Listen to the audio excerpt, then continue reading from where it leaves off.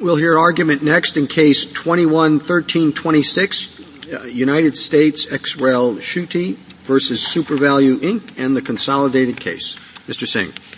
Mr. Chief Justice, and may it please the Court, the False Claims Act establishes 3 independent ways to prove scienter for a defendant who presented legally false claims. First, if the defendant correctly interpreted the law and then chose to break it, that's actual knowledge. Second, if the defendant didn't bother to honestly assess what the law required before improperly presenting claims, or presented claims as if they were definitely true despite knowing that they might well be false, that's either deliberate ignorance or recklessness. And third, a defendant may have adopted an interpretation of the requirement that was so unreasonable as to be objectively reckless. On the other hand, if the defendant attempted to discern and follow the correct interpretation of the law, and was transparent with the government about how it resolved ambiguities, there is no scienter. This rule is not easy for plaintiffs, but it is a fair rule that follows the plain meaning of the text, tracks more than a century of the common law of fraud, and achieves the fundamental purpose of scienter, which is to accurately separate culpable mindsets from innocent ones. Respondent's rule, by contrast, holds that contemporaneous scienter can be negated retroactively if the defendant's conduct falls within a wrong but reasonable interpretation of the law. It treats the defendant's subjective beliefs about the lawfulness of its conduct as irrelevant. This would permit some of the worst offenders to escape liability. Indeed, respondents would allow a defendant who presented false claims to admit that he wanted to break the law, and yet simultaneously deny that he acted with scienter. That outcome alone shows how extreme their rule is and ought to discredit it. But the problems don't stop there. Across the board, respondents would replace existing incentives for companies to determine and then follow the law with an incentive to plunder every ambiguity for all it's worth. That flies in the face of the statute's text, the common law, and common sense. I welcome the Court's questions. Mr. Singh, if there was no guidance as to what usual and customary meant, do you think that the respondent here could also be accused of having made false statements if there was no guidance whatsoever as to what it meant? Yes, Your Honor. I do think that the words themselves have a meaning, usual and customary. So what would you say it is? So I think at a very minimum, if you had to find the sort of irreducible core of it, it's the price you're normally charging to cash customers. That's how it's always been understood since it was enacted, and to a majority of the cash customers. And so if you're charging a price only to a small fraction of cash customers, I think calling it your usual and customary price has always been understood to be a false statement. What if you could show that in Nebraska, which is a part of this, you had it was read one way, but in Iowa it was read another way, and there was still no guidance, or disparate ways in different places? Sure. Would you still say that you could find that these statements were false or representations were false? Yes, Your Honor. I think that falsity is generally understood in an objective sense. That is, a statement either is true or is false. Now, it may be the case that usual and customary is interpreted different ways in different states by their Medicaid programs, and so the same practice may be okay in one state and not okay in another. That's a possibility. But what I would say is, even when you have, let's just take a slightly different example. Let's say that there are different courts that interpret a statute a couple different ways. One is right and one is wrong. There's a true one and a false one. The next question, which is really what's before the Court, is about can it be knowingly false? And there we think the answer turns on subjective beliefs. But in response to the frontline question, can it be false? I don't actually think that there's a dispute about that question. That is, there is a right answer, and if you don't get it right, that's false. Well, normally you have a baseline from which you deviate, and I'm trying to establish whether or not there is a baseline from which you can objectively deviate or whether that's necessary before you can say it's false. So if everything were totally indeterminate, if there was no statute, no regulation. No, I'm looking at these words, usual and customary. Yeah.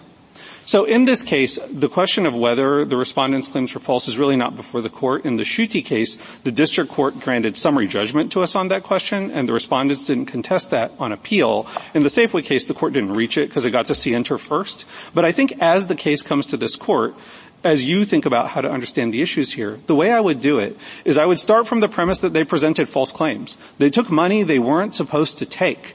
And now the question is, did they do so with the sort of mental state that would allow the imposition of the False Claims Act's remedies? And I think that that's been the crux of the debate between the parties. Well, that's the only reason I'm asking that is you said they took money they shouldn't take. So in order to determine that, we have to know what they should have taken. And they had to know what they should have taken. Yes. So the definition adopted by the lower courts was so the definition in the regulations is the cash price charged to the general public. And so also, I guess I should back up. I took your question to be premised on a hypothetical world in which there was no guidance. Yes. In this world, there was guidance. Isn't the argument, though, about how much guidance you need in order for there to be a deviation to be false? No, Your Honor. I don't think that is the argument at all. In this case, I take it as a given that the claims were false. They have not argued otherwise, either on appeal below or here. And so the question is just, what did they know? Now, that does get to the second part of the question that you just elucidated. Well, what did they have to know? How could they have known? And what we would say is that under the common law of fraud, which is incorporated into the False Claims Act, it's enough if you correctly believe your claims are false. That is, based on the guidance that was available, if respondents formed a view that said, okay, when we start charging these prices to a majority of the cash customers, we've got to report them. And we have evidence in the record that that's exactly what they thought. Then we've got to also pass those discounts on to the government. But you know what? Let's not do that. Let's instead charge the government more, because we would take a huge hit to our margins if we did the other thing. We think that would count as actual knowledge under the False Claims Act, or at a minimum, when there's a real substantial risk that that's how it's going to be interpreted, which again, they would have known because pharmacy benefit managers, Medicaid states, and others were reaching out to them and saying, hey, you have to report all of your discounts. How are you reacting to Walmart's program? Walmart had started charging $4 for all of the generics, and it passed that discount on to the government. And so naturally, these intermediaries for the government, Medicaid agencies wanted to know. What if there's a situation where UNC charges, there are three different ways you can interpret that, let's say A, B, and C. And A is clearly in the safe zone, B is a little more aggressive, and C's pushing the envelope, but, we still think it's a reasonable interpretation. And we're going to go with C because our job is to make money. And so we're going to go with C because we think that's objectively reasonable interpretation. It turns out later on that's ruled wrong. You're using the word false. So that's false. Why liability in a situation like that, or is there liability in a situation like that? There well might be, and I just want to there well might be liability. Yes, even though it's objectively reasonable that A, B, and C are all objectively reasonable. So let me work through why I think the answer is yes. In the hypothetical, I'm assuming that the company has said we think A is the best interpretation, but B and C are also possible, and we're going to go with C. Yeah, which happens every day in the executive branch too. We'll get to that. Sure. And so the company has chosen in this instance to abide by an interpretation of the law that it thinks is wrong or probably wrong, right? We think that is culpable. I mean, it's not the best. To be wrong or probably wrong means that it's outside the scope of a reasonable interpretation of the statute. So there, I think, is where perhaps the disagreement is. As you posited before, it's false. And so maybe I'll use that word. They've chosen to abide by an interpretation. That's a loaded term here, but go ahead with it. Sure. Yeah. But I think that that's how this statute is meant to work. That is to say, I agree with you, Your Honor, very strongly that left to their own devices, companies believe our job is to make money, and they will do the thing that will make the most money. And it would be naive to expect them to follow a different interpretation if there weren't some incentive to do so. I think Congress understood that as well when it enacted the False Claims Act. The False Claims Act is designed not to allow a company to identify every possible reasonable interpretation or every interpretation it thinks it could get a judge somewhere to pick and then choose the one that's most profitable. The False Claims Act is designed to create that economic incentive to actually follow the best interpretation. I guess I'm a little bit surprised by your answer to Justice Kavanaugh, because I thought that this case comes to us on the understanding that they thought that this interpretation was wrong. Yes, Your Honor. Not like possibly permissible, but possibly not the best one. That they thought that this interpretation was wrong. They knew it was wrong. Yes, Your Honor. That is what we've argued in this case, but well, not I don't think liability is limited that to was that a given, and the question was, what's the effect of that? Yes, Your Honor. That's a given. And then the question is, well, does that count under the statute if you can find somebody else later to say, well, they knew it was wrong, but in fact, it was objectively reasonable even though it was wrong. So that's what the case comes to us as. That's the question, right? Yes, Your Honor, that is the question. And so I guess maybe I'll split the world again into two sets of facts. One is where contemporaneously the sense is we're not doing the right thing, but it's possible, you hire the best lawyers later after you get sued and they come up with a rationalization and say, oh, but maybe it could have been reasonable. It's arguably I thought that that's the question before us. Yeah. And I'm asking about a hypothetical. That's what I was trying to do. Yeah. But Your Honor, I would say even in the situation in which the timing is different from this case. Right, where at the time, I'm asking, this is a hypothetical. Yeah. Okay. At the time, you have three different interpretations possible, and one's clearly safe, one's a little more aggressive, and the third's really aggressive, but you still think it's reasonable. And you go with that third one, and it's later, they don't agree later on, so it's, quote, false. And you said you're still liable even in that circumstance, and I find that, now Justice Kagan correctly says that's not this case. I just want the answer to the hypothetical so I can figure out how to think about all this. Yes, Your Honor. So I think there are circumstances in which that could be culpable. And so here's, the first one is, as I said, if the view inside the company is, this is probably wrong, we're going to do it anyway. That is. Well, probably wrong. So you're loading the hypothetical, I think, for how attorneys office. This is aggressive. This is pushing the envelope, but we think we can defend it. It could be a stretch. It's not out of the bounds. Yeah. So one other factor we're trying to make relevant, money. Just to populate the hypothetical with a few more facts that might be relevant, the statute also includes, for example, deliberate ignorance, and that places an onus on companies when it's available to seek clarification. And so in many of these programs, there are avenues to seek clarification to say, hey, we have these three interpretations. Yeah. We think this one is good. Tell us. Counsel, I would have thought the answer to the question, if you think there's a material risk but you think it's reasonable, that's a recklessness question.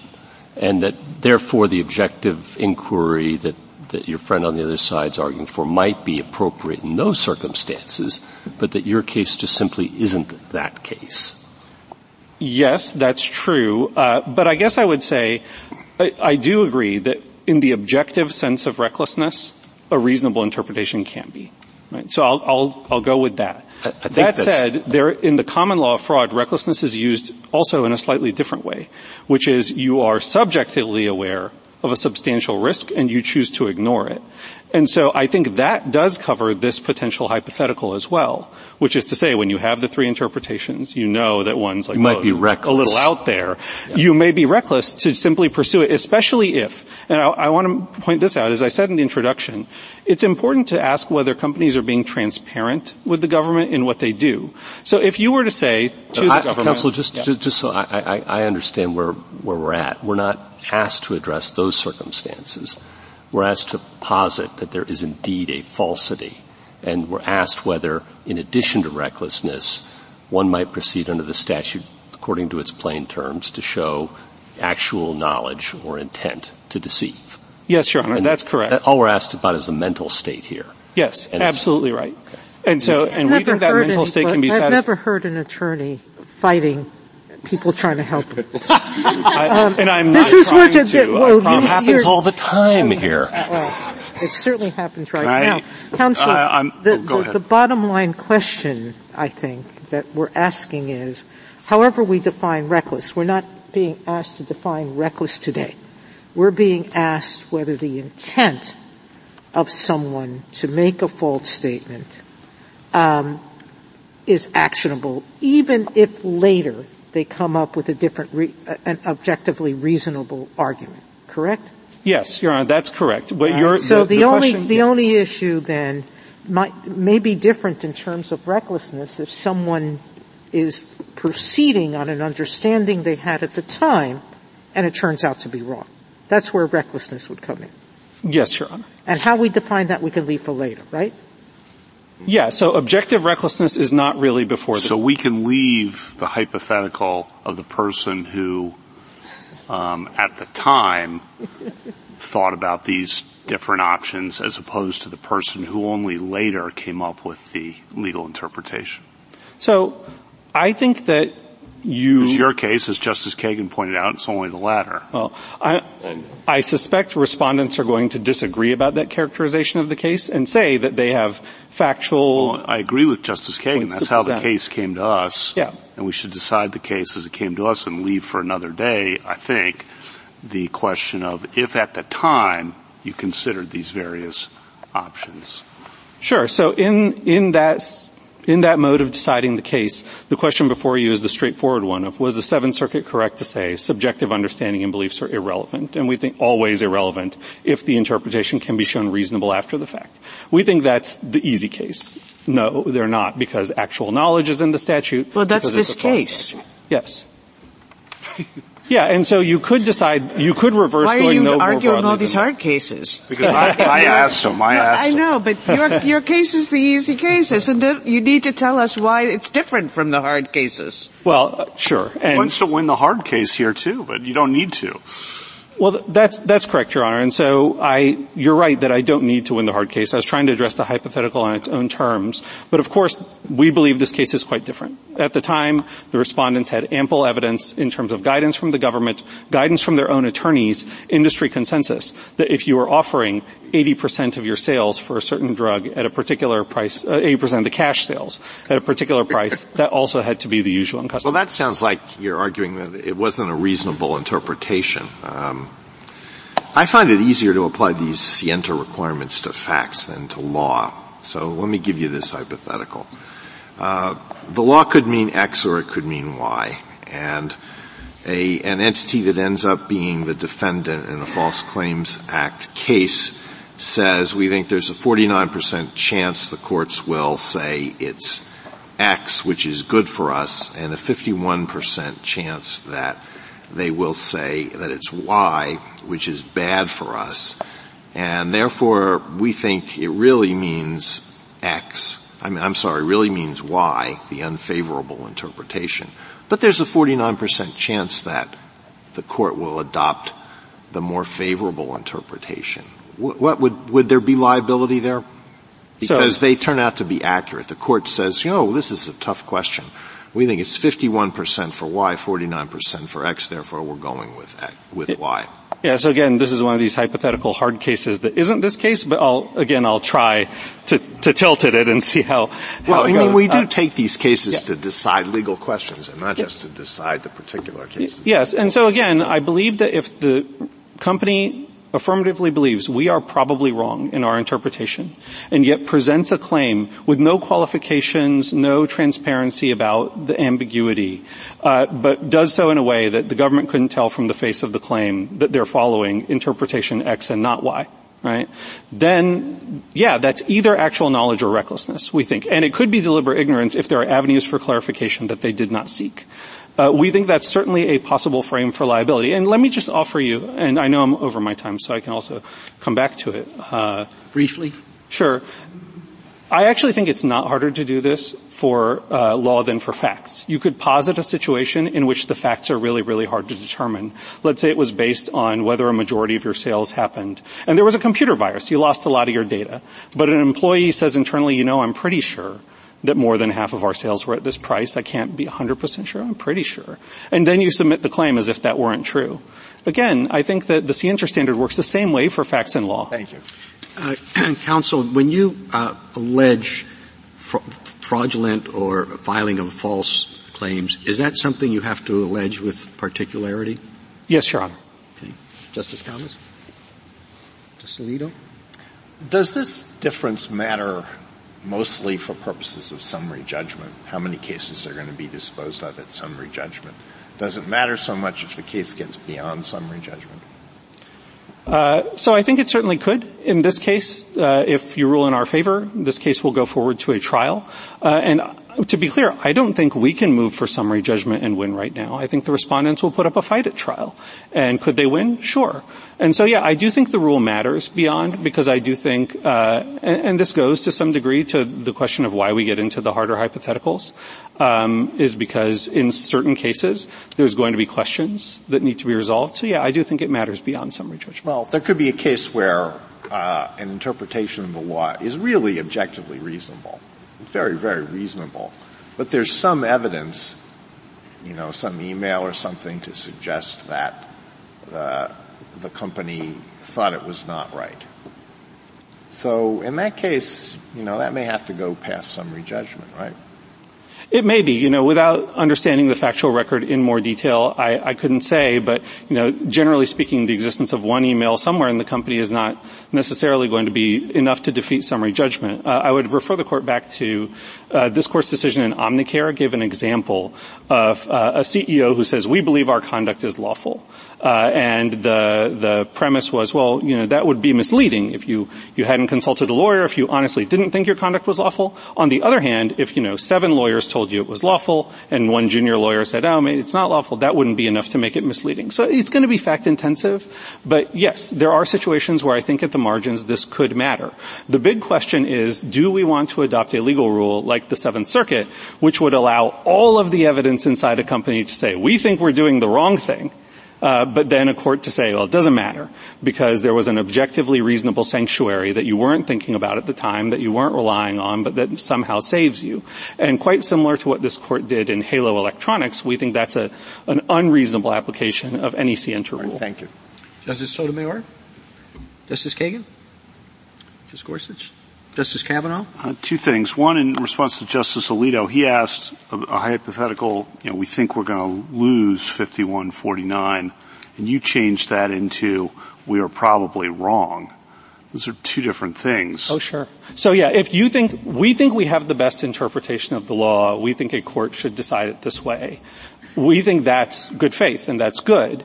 But if we think courts applying honestly all of the tools of construction will reject this interpretation, you think it's wrong. We equate those 2. Have you ever won a case in court where you thought you had the worse argument? Not yet, Your Honor. I mean, I'm waiting for the day. Justice Barrett?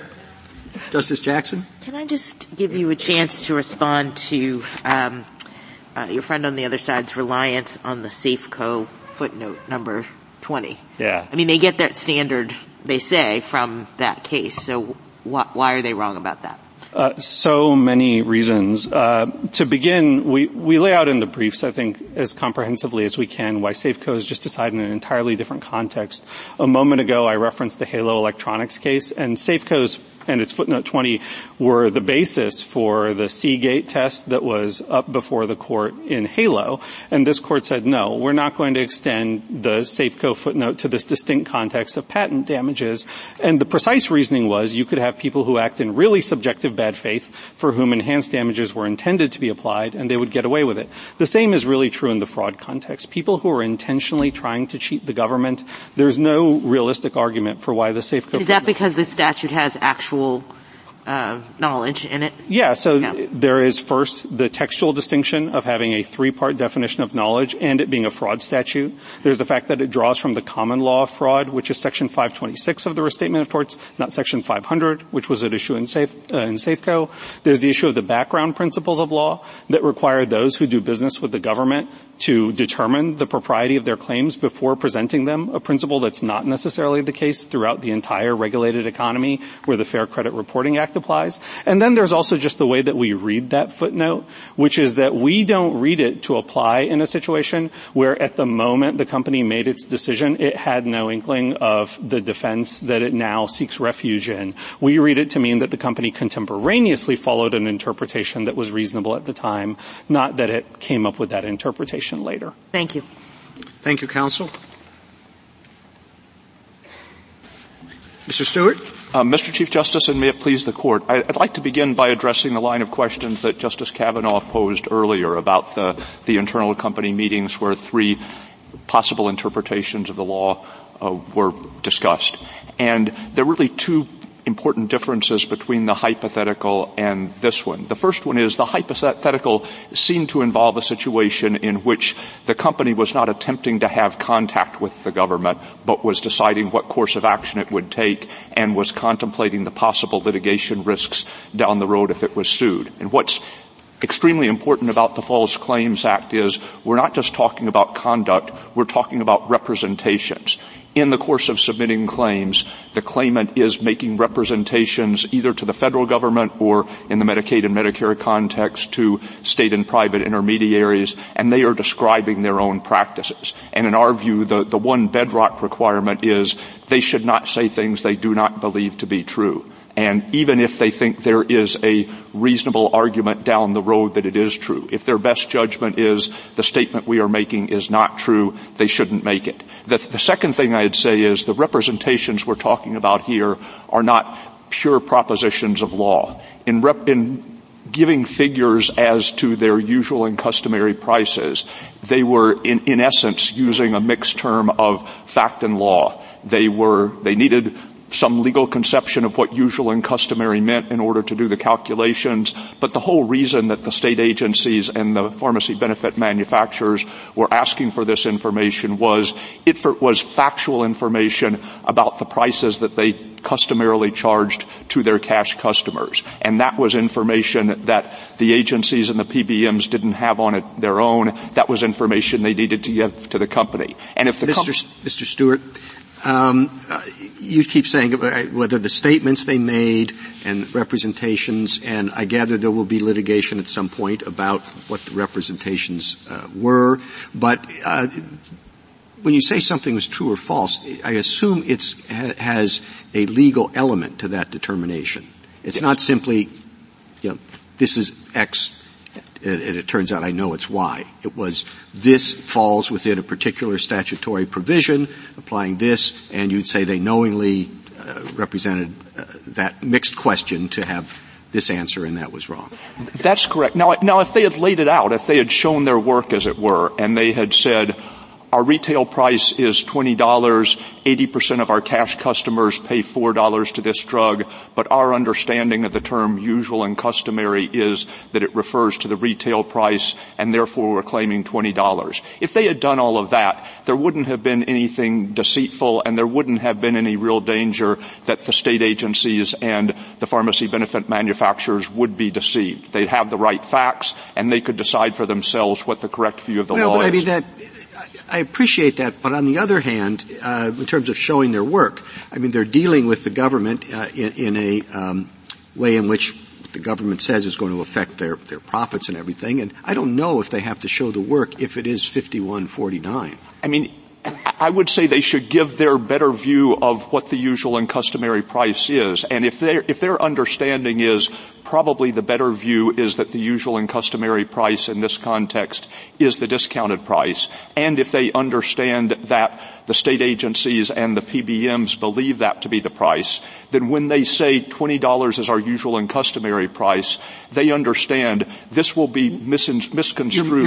You're making it too easy for yourself. That this is probably true. Let's do it in the 5149. Do they have to say to you that we think it's 5149, or can they decide we're going to go with the 49? Because it's not 5149. It's here are the arguments for one, here are the arguments for other, and then you weigh the arguments. And if they come up and say, well, gee, I think that's going to, if we go to the Supreme Court, it's going to be 5-4, is the 4 unreasonable for them to rely on? Again, if they were laying out their work, we're not saying it would be unreasonable for them to assert the more aggressive view of the law, having apprised the counterparty of the facts. But if they are creating the obvious danger that the counterparty will be misled and will think the representation that $20 is your usual and customary price is a representation that most cash customers pay that, then the intermediary or the pharmacy benefit manufacturer or the state agency will have been misled as to an important point of fact. Mr. Singh referred to Omnicare and the hypothetical statement, we believe that our company's practices are lawful. And the court said in some circumstances that would imply that you've done some investigation. But the most basic thing you are conveying is that is actually our subjectively held belief. And the court in Omnicare said if you said that and you didn't actually believe it was true, you would be lying, and you would presumably know you were lying. I'm sorry. Mr. Stewart, your law fact distinction is helpful for me. Obviously, if you say it's $20 and in fact you're charging everyone $10, okay, false. I get that. But if it's based on a legal understanding, it's a little hard for me to say your legal view is false. Your view of the law is false. Normally we'd say your view of the law is incorrect, or your view of the law is so incorrect as to be completely unreasonable.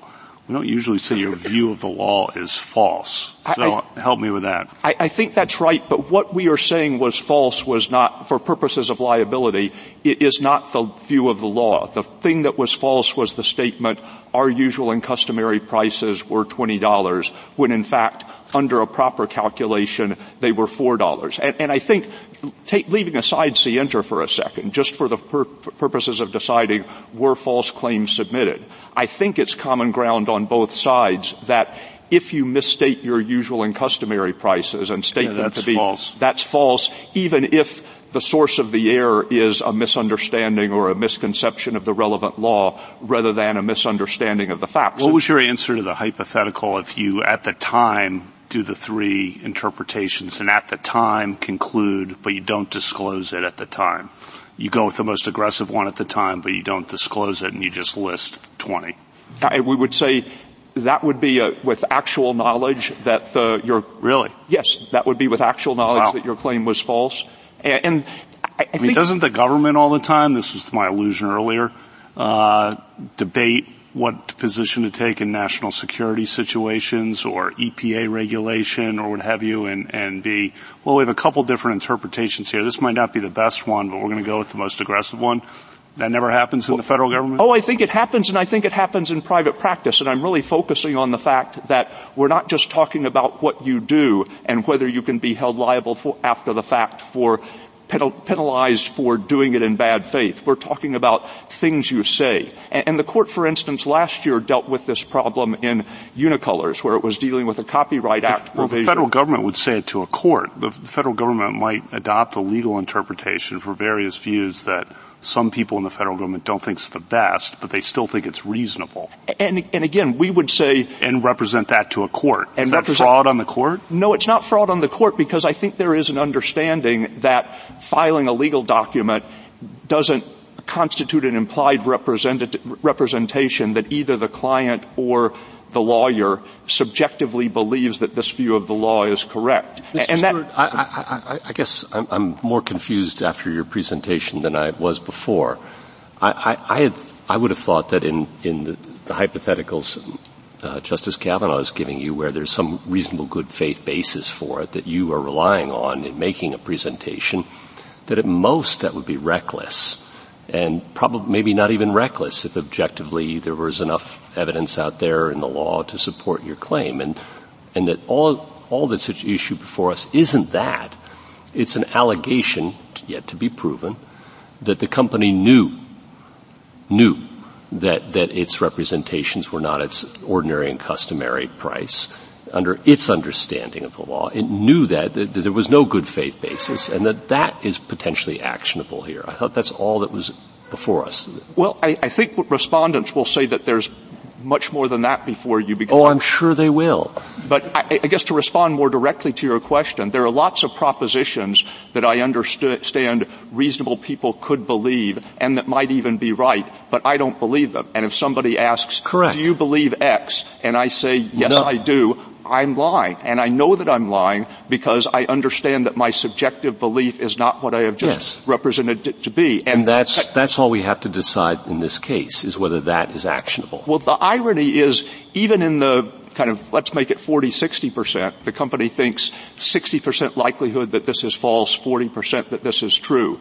If they were asked to say, what do you believe your usual and customary price is? And they said, we think it's the $20, the higher figure, when they thought, in fact, that the better argument was it was the $4 figure. Under Omnicare, they would have falsely stated their belief, and they would have stated it with scienter, and yet they're saying we can get off. Because they believe it to be $4, correct?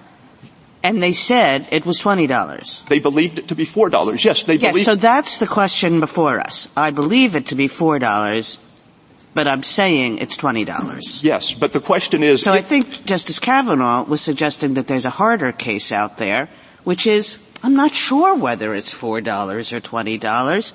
I can kind of make arguments both ways, and I'm going to press the argument that is most to my advantage. But I guess I'm still having the same trouble that I was having with Mr. Singh. That seems to be not the case before us. The case before us is, I believe it was $4. But I'm saying it was $20. I mean, just to clarify the way we read the Seventh Circuit's opinion, and I don't want to be accused of turning down help, but I do want to make this clarification. I don't understand the Seventh Circuit to have said subjectively they absolutely thought that it was $4, but they said it was $20, and then they came up with a post hoc rationale down the road. What I understood the Seventh Circuit to say is it's been alleged that they knew at the time that it was $4. Yes, of course it's an allegation. But the allegation is that they believed something different from what they told the government.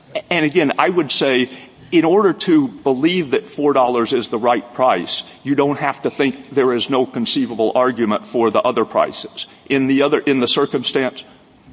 Thank you, Mr. Stewart. I just have one very brief question. You're saying that this was false.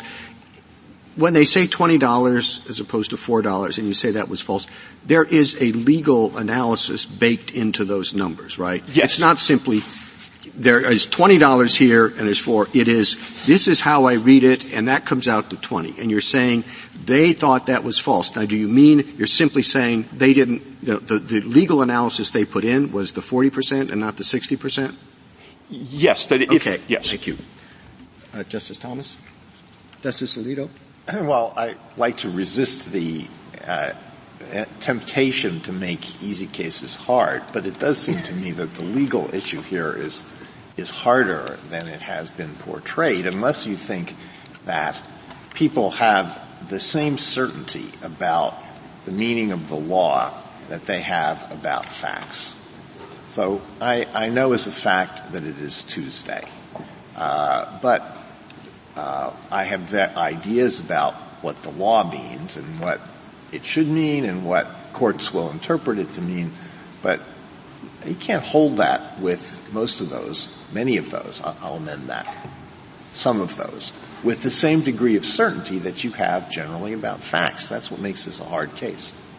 I mean, I agree it's a hard case, and it may be more difficult for that reason to prove that the person subjectively believed that he was giving the wrong numbers. But I think the bedrock criterion in these circumstances is when you're making representations to the government and asking for money, you should say what you believe to be true. And if we imagine a lawyer, for instance, advising a client who asks, do you think what I propose to do is legal? The lawyer may recognize there are good arguments both ways, but if the lawyer actually thinks the better argument is this is illegal, and he says, I think the better argument is that it's legal, that's just knowingly making a false statement. Justice Sotomayor? Justice Kagan? Justice Kavanaugh? I mean, I think that last statement was pretty extreme, but it's not this case. To clarify, I'm not talking about the lawyer's representation in court, because we do understand that when the lawyer argues in court, he or she is not making an implicit representation. I would adopt all of these views if I were a judge. When the lawyer is advising a client, that is a circumstance where even in cases of indeterminacy, we would expect the lawyer to provide his or her best judgment, and if the lawyer failed to do that, it wouldn't be a sufficient answer to say, I understood at the time that this was a possible, respectable view of the law. If the client says, well, I realize it's not your best interpretation, but if I go with the other interpretation, can I win in court? And the lawyer says, yeah, I think you have a good chance of winning. That would all be fine. Again, assuming that is actually the lawyer's good faith view. There are some circumstances in which we expect, if for some reason expert testimony on a question of law were admissible, we would want the witness to give his or her best judgment about what the law is. And if the person gave anything other than that, it wouldn't be a sufficient justification that there was a reasonable argument to be made. Justice Barrett? Just a quick question about the limits of your argument.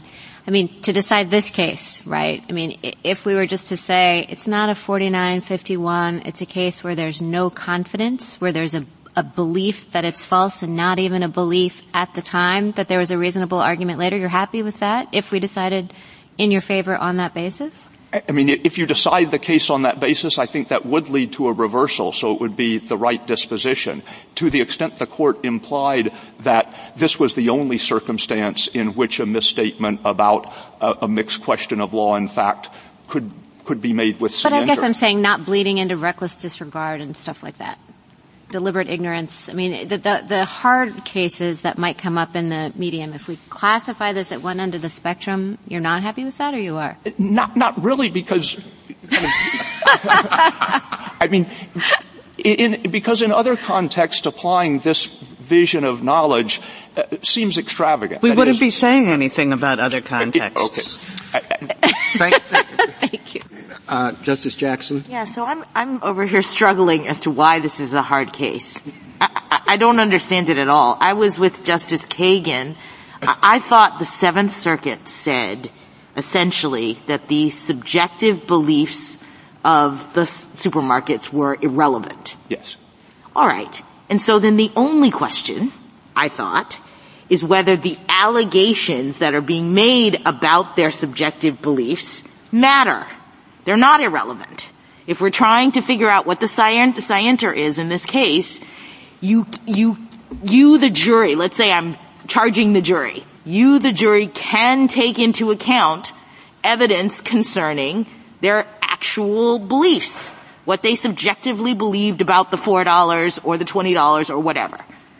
Isn't that the question? Is the Seventh Circuit wrong when it says, essentially, jury, the only thing that matters in terms of establishing knowledge in scienter in this case is an objective view of the price. But all of this evidence with respect to what they actually thought, that can't be used to determine whether or not they had actual knowledge. If all the court does is say that was a misconception on the Seventh Circuit's part, we send it back for the Seventh Circuit to redo the analysis without regard to that misconception, that's certainly a step in the right direction. But it's not the only step that you want to take in this case? I thought that's what we were doing. I thought what we were doing was assessing whether the Seventh Circuit's statement that it was the subjective knowledge was irrelevant was wrong.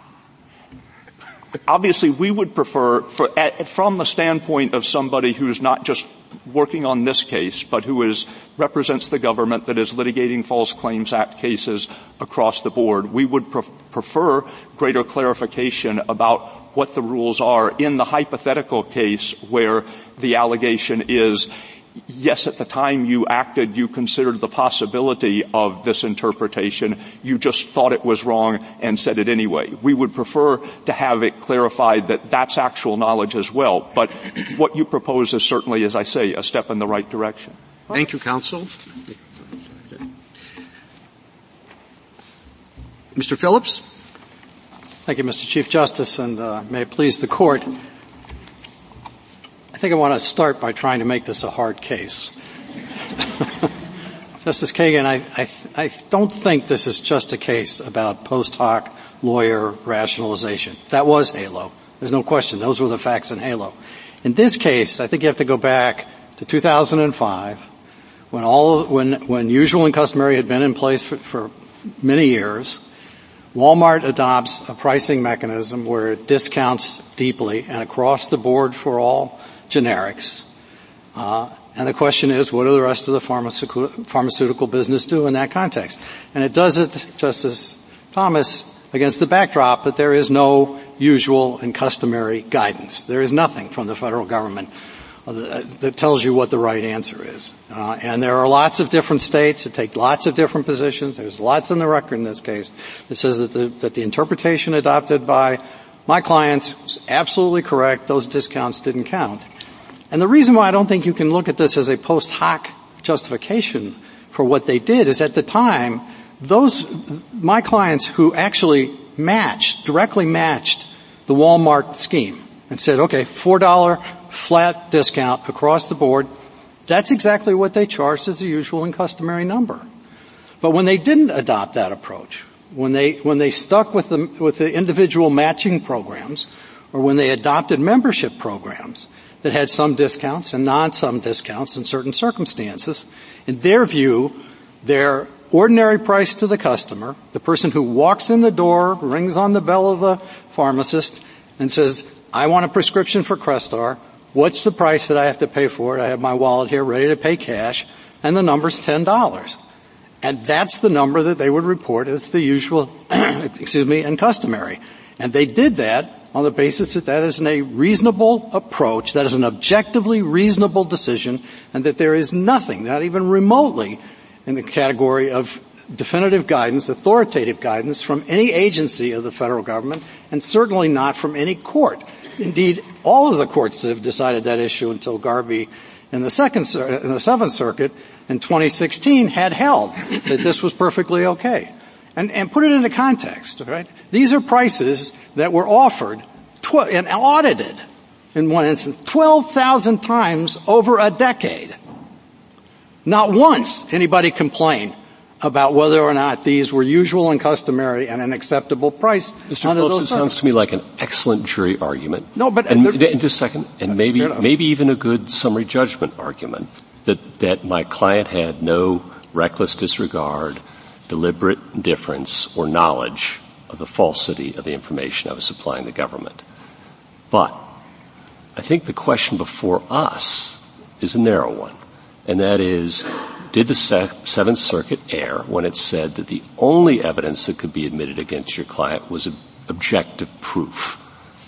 And I think the statute makes that argument pretty hard, that knowing and deliberate indifference require subjective proof of internal knowledge and actual knowledge. And so that the law makes that an available course to meet the case for a plaintiff. Whether they can do so here, I know not. And you may have a very good argument. But why wouldn't we reverse the Seventh Circuit on the narrow question presented, because they failed to account for the fact that the statute has some mens rea attached to it? I think the court's going to at least have to deal with Safeco and the statement in Safeco that would defy history and current thinking to treat a defendant who merely adopts one such reasonable interpretation as a knowing and reckless violator. Congress could not have intended such a result for those who followed an interpretation that could reasonably have found support in the courts. And and that subjective evidence is not relevant. And that's all the Seventh Circuit did. Now obviously there's a whole discussion and a debate between the majority and the dissent on the issue of, does that mean post hoc rationalization, et cetera. I don't think the court has to decide that issue in this case. I think in this case what the court has to recognize is that we deal in a situation where there's no guidance. We have an inherently ambiguous term. We used what was, by all accounts, and is undisputed before this court, an absolutely objectively reasonable interpretation. So the number we gave was based on an objectively reasonable interpretation. And therefore, members of the jury, you should not infer knowledge? It should never get to the jury, and that's the whole point of this, because if you adopt the opposite rule, Justice Gorsuch, then you won the same position the United States took in Safeco, right? You guarantee that in every single case, you have to waive the privilege for the attorney-client relationship. You're going to have to scrutinize what happened. What was the defense? I can easily imagine a case, Mr. Phillips, in which there's all kinds of internal communications, not among lawyers, but among business people saying, we know this isn't our usual and customary price under any reasonable definition, but we're going to do it anyway, okay? And for reasons that turn out later with subsequent guidance, it might be objectively reasonable, if mistaken, but they knew. And that would be fraud in a normal circumstance, and I don't know why it wouldn't be here. Because that's not this case. I don't frankly have any problem with that case. But the case So you think in that because it goes to the frame. No, well, I think acknowledging that you have no problem with that suggests the Seventh Circuit erred in suggesting otherwise. No, because what that situation is, if you're at the summary judgment stage, because my clients and the business community's interest here is, can these cases end at summary judgment, or are we I understand that, but I think if you concede that internal knowledge can be relevant, that's all we would say in this disposition.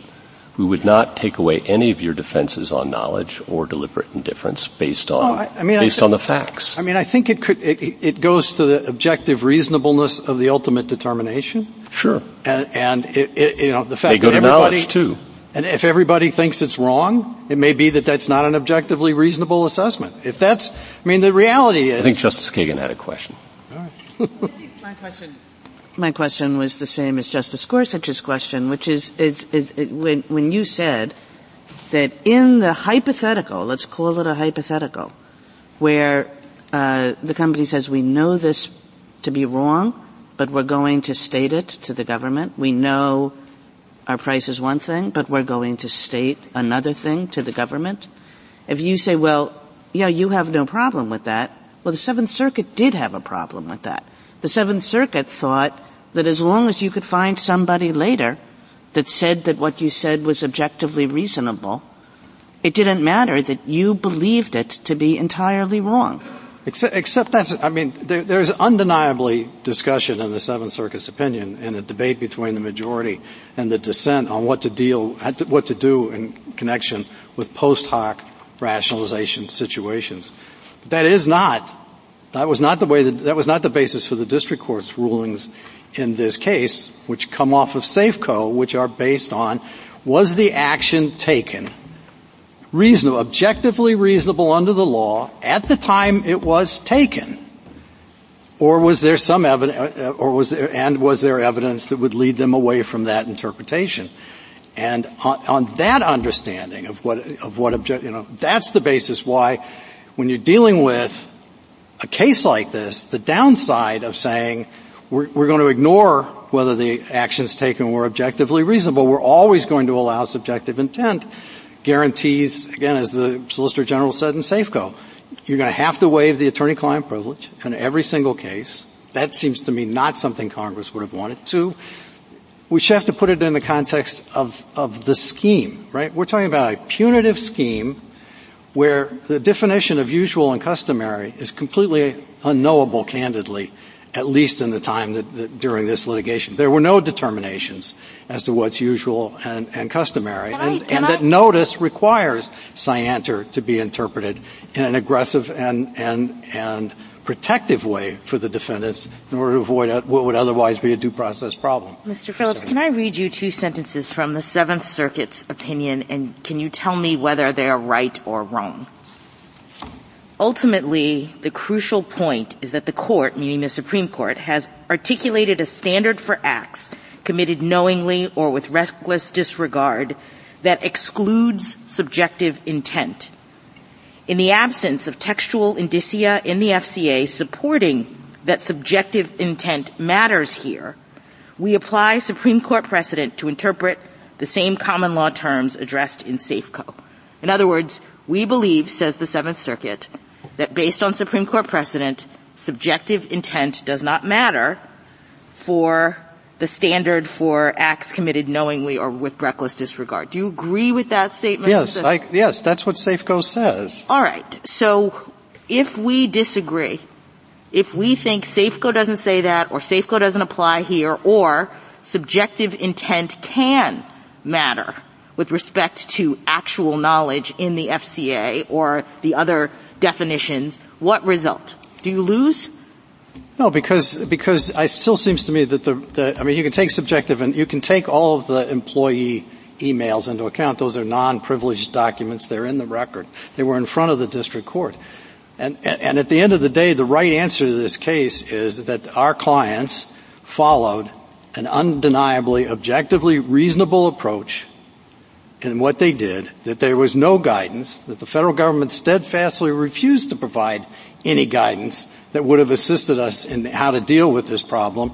And here we are, 15 years after the fact, and being exposed to treble damages, to literally thousands of individual claims in circumstances where we had no notice that that could happen. So your standard is objective intent. Yes, Your Honor. Is the only thing that is relevant to the assessment of knowledge or recklessness. Yes. I think in deciding whether what we said was what we did was objective or not, whether we didn't believe it may say something about objectivity, but it's not an examination into their specific understanding. It has to be, unless you're going to make an open season on every federal government contractor. And those contractors have all told you the problem here. And the amicus briefs couldn't be clearer. Both the Chamber and the Dreeben brief tell you, first of all, this is enormously expensive enterprise, and that when entities acting in an objectively reasonable fashion and without the benefit of guidance from the government as to what is permitted and objectively reasonable but subjectively unreasonable in the sense that they are making a statement that they know to be untrue, at least as alleged. You say that's irrelevant. I mean, the problem with that is, I guess maybe it's an epistemological issue, but I think the way the way the common law normally has treated questions of law is that those are not things that are knowable. I think that was one of the questions that Justice Alito was alluding to, is that typically you don't know that. All you're doing is giving an opinion in I understand you, but it's sort of like you're fighting the hypothetical. I just want to know the sentence that says excluding subjective intent is what we have to do to evaluate knowledge.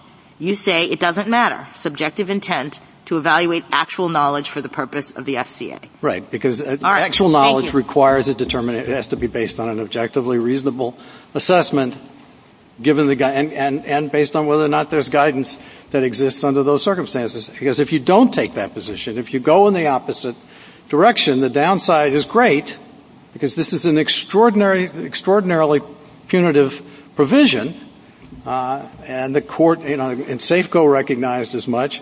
And I haven't heard the other side. My friend says that Safeco is a more narrow position, but this court has pretty consistently held in dealing with the False Claims Act that it's not designed simply as a regulatory enforcement tool. That is exactly how it's being used here. The statute says what it says. And don't you think it's a little odd to read a statute that reads like this, to say that subjectivity doesn't matter? I mean, has actual knowledge, acts in deliberate ignorance, acts in reckless disregard. With respect to facts. That what you think isn't relevant? No, as to facts, obviously it is. As to the law... So are you just saying that this entire statute, we take it and throw it over our shoulder with respect to anything that has a legal judgment that's enmeshed in it? Not necessarily for anything that's got a legal judgment that's enmeshed in it, but with the theory of the case is that you made a false statement because you said usual and customary is X, and it could have been determined to be Y, that gives rise to a claim against us, a knowing claim. The allegation is that you knew it was X and you said Y. That's the allegation. And as I understood what you just said, is that because there's a legal judgment subsumed in what you knew and what somebody later thought was objectively reasonable or not, that we shouldn't read this language in the same way we would ordinarily read this language, as being a measure of subjectivity. I mean, that is exactly the position the court took in Safeco. Well, Safeco was a recklessness case. And so I think, there's an argument that, recklessness looks at objective evidence, at least sometimes, but that's pretty hard to extend that to the mens rea we have here, knowing and deliberate disregard. Well, I mean, you can say that it's a recklessness case, but the statement of the court is as a knowing or reckless violator. You would not normally think of them as a knowing or reckless violator. And I suppose I should clarify, Justice Kagan, I'm not saying that intent doesn't count ever in this litigation. If you get past the objective reasonableness, if it's not an objectively reasonable interpretation, and if it's not and if there is authoritative guidance that pushes against that interpretation, then the Safeco defense is not available, and obviously subjective intent will count, and all of those statements that say we didn't really believe that will be the basis on which the hammer of the False Claims Act will come down on them.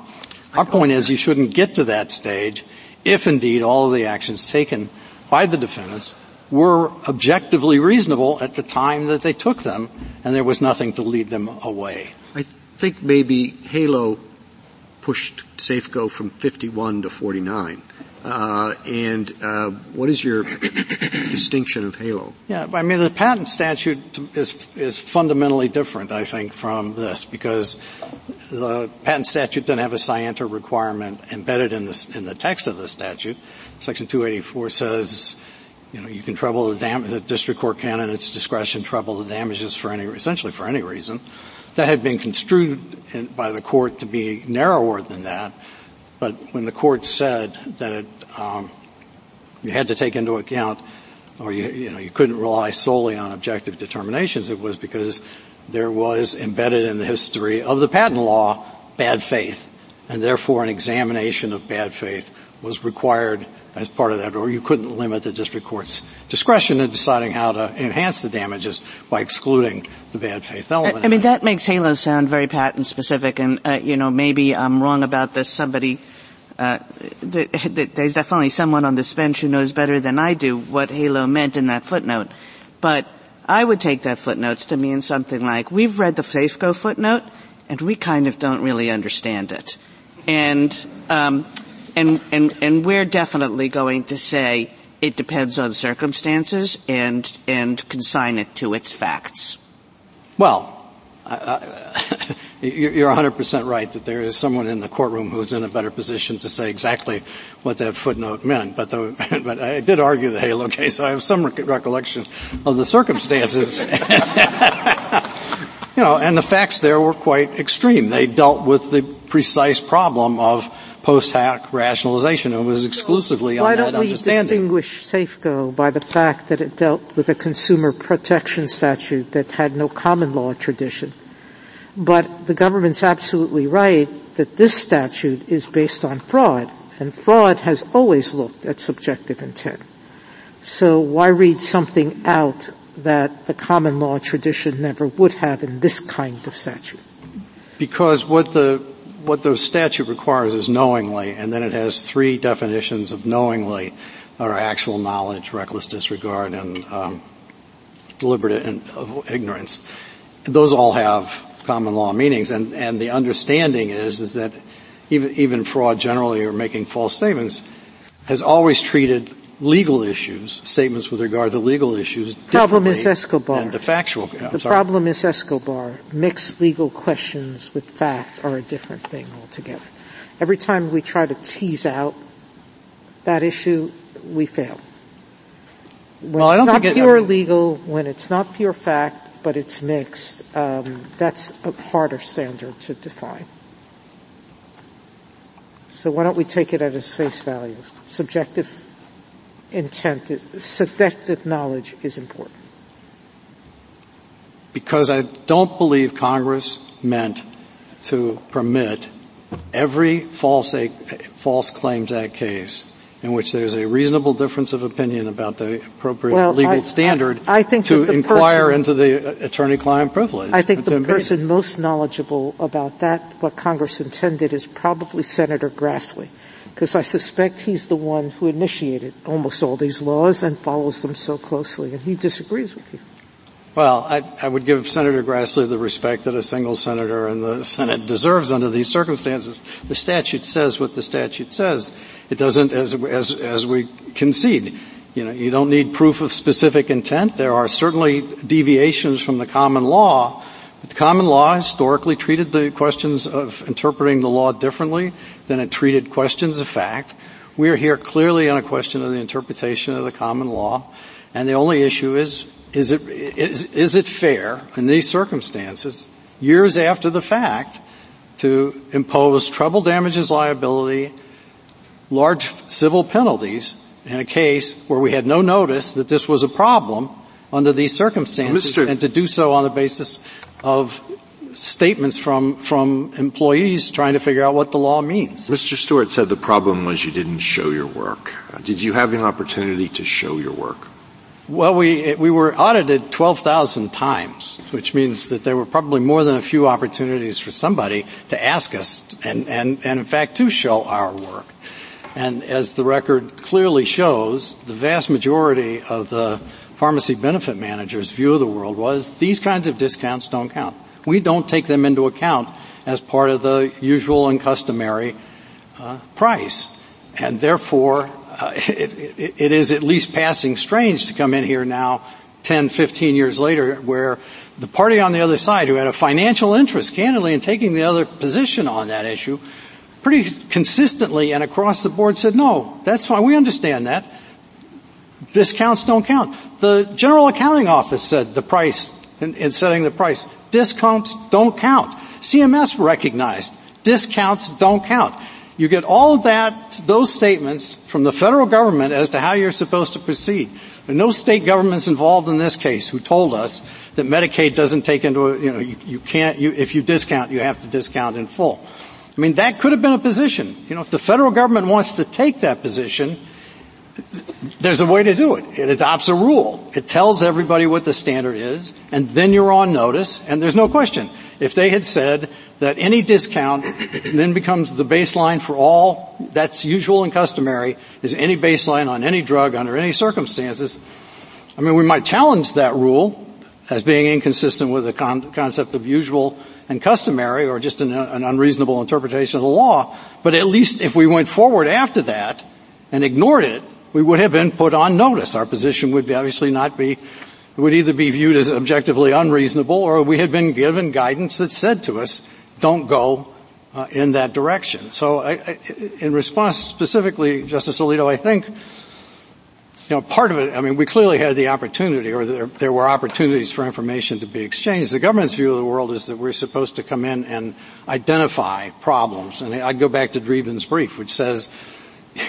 you can try till the ends of the day to get the federal government to clarify for you issues about which they have discretion, and they will as consistently decline to do that as is possible, allowing themselves a much broader opportunity for enforcement discretion.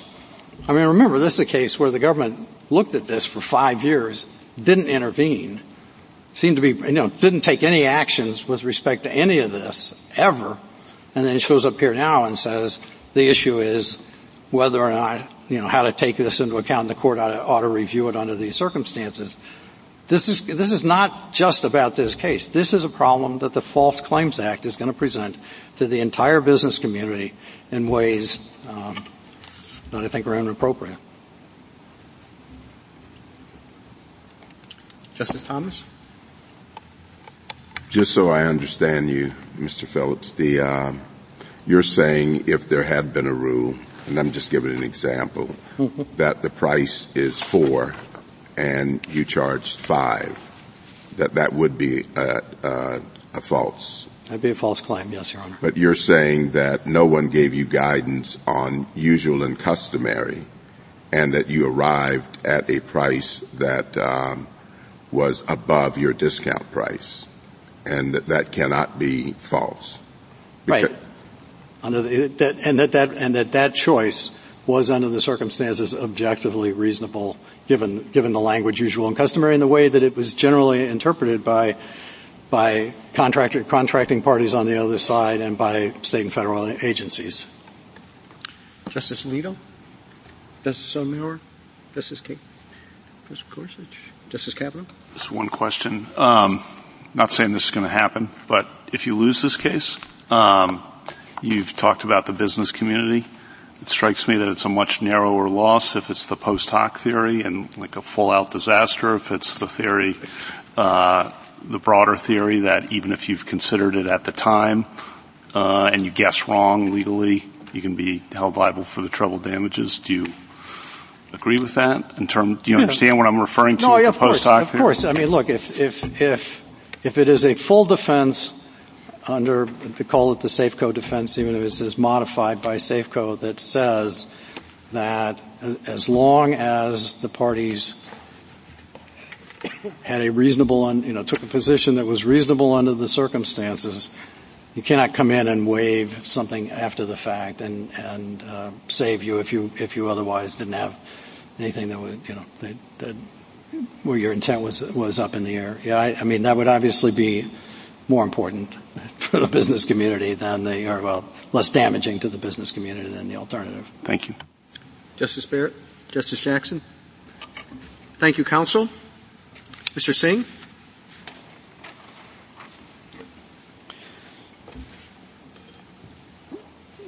There are three things that I'd like to just quickly discuss. The first is, as Mr. Phillips says, the statute says what it says, and it says something very different from the Fair Credit Reporting Act and very different from the Seventh Circuit's rendition of Safeco and the rule that it adopted. Terms like objectively reasonable, authoritative guidance appear nowhere in the False Claims Act. It refers to clearly subjective terms. And so I think at a minimum, right holding in this case is to say you should apply this statute as written. It includes plainly subjective terms, and any rule that treats subjective understandings as irrelevant is plainly wrong. Going forward from there, there's this question that Mr. Phillips has introduced about, is there a real difference between law versus facts? And I think the answer is that sometimes there can be. But the beauty of the subjective rule is that it accounts for that. You can subjectively be more or less sure about facts. You can subjectively be more or less sure about law. All of that is true. There is no need to set an arbitrary threshold of if this particular kind of precedent was available, then you can know the law, but not otherwise. What the subjective rule asks is, look at what people actually believed at the time they were filing claims. Did they believe they were doing the right thing or the wrong thing? And that could be because of a legal reason or a factual reason. It's one size fits all. And again, this is nice in light of the text, because the text does not distinguish between questions of law and fact. It has one scienter standard for every reason why a claim might be false or fraudulent. And so you should apply the same inquiry whether it's false or fraudulent. In light of that, the other side's concession that the subjective standard applies to facts is, I think, quite a helpful one for us when it comes to figuring out what standard you should apply to law. You should do the same one because the statute only has one. Lastly, I just want to push a little bit on some of the descriptions that Mr. Phillips is offering of the record in this case. He says there's no guidance, there's nothing, but we have cited the contrary guidance, and we have moreover cited all of the internal communications showing that their employees understood that guidance. As Justice Gorsuch said, these are all lovely things that he should tell a jury about why they couldn't have had an idea at the time that what they were doing was wrong. But they are not a basis to hold as a matter of law that the defendant's subjective intent is always irrelevant if someone can identify an objectively reasonable interpretation. For those reasons, we would ask the court to reverse the judgments below. Thank you, counsel. The case is submitted.